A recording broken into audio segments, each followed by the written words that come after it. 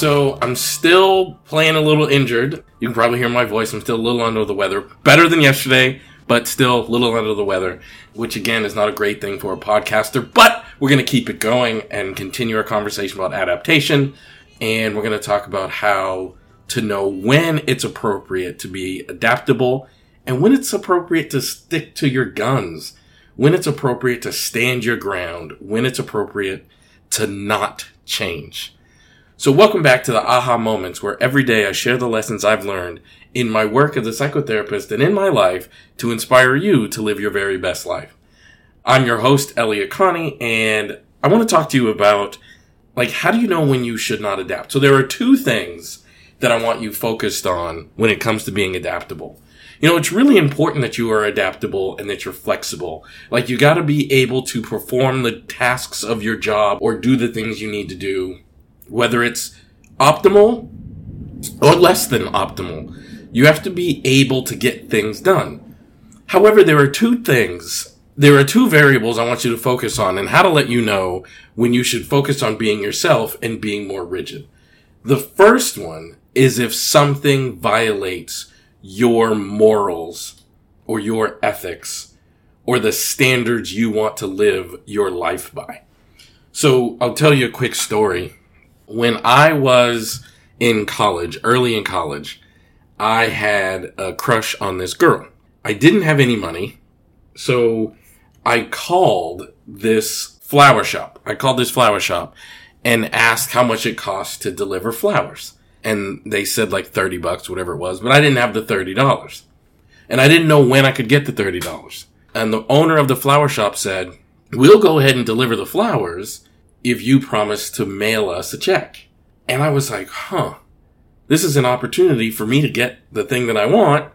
But because I couldn't figure out when I would be in a position to send the $30, I had to turn it down, because to accept that would have been a violation of who I want to be as a person. And it was important to me. It was important to me to stick to those principles. So always, always, always be the person that you want to be. And if something comes up that moves you further away from being the person you want to be, then you have to say no and you have to turn it down. So that's thing number one, whenever something violates your morals or your ethics. The second thing is when being adaptable causes you personal harm. So here's another example. When I came into the field of psychotherapy and I would go to conferences and lecture, I would often wear clothes I was not comfortable with. I would often wear clothes I was not comfortable in, like slacks and a button-down shirt. And there's nothing wrong with those things. It's just not me. And over the years, I've learned that I'm a better version of myself when I show up as myself. So I am someone who's more comfortable in a t-shirt and in a hoodie than I am in anything else. So it became important to me that I value my mental health enough to show up as myself.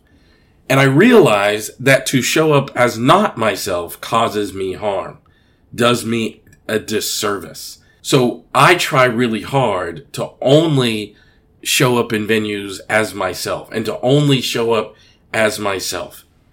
And that's good for me, and it's good for you too.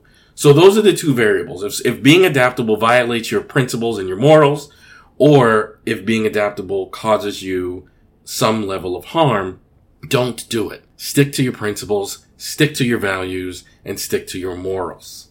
And by the way, these things are really, really important in my current life, as I'm spending a lot of time out in LA working on a few projects, and you'd be shocked at how many times you're put in a position where your values, morals, and ethics are tested. And I always want you guys to be ready for the test. So you got to be adaptable, but you also have to be principled and know when to be which. So I want you to think about a time when you had to choose between being principled or being adaptable. What choice did you make, and how did it work out for you? Thank you for being here today. I really, really appreciate it. Thanks for listening and supporting this podcast by sharing this on your social media and with your friends. Please continue to do that. Also, subscribe. You can do that wherever you listen to your podcast, whether that's Apple Podcasts, Google Podcasts, Simplecast, Spotify, wherever you enjoy listening to podcasts. And keep supporting me on Patreon, where you get bonus content and bonus material. And I look forward to seeing you tomorrow.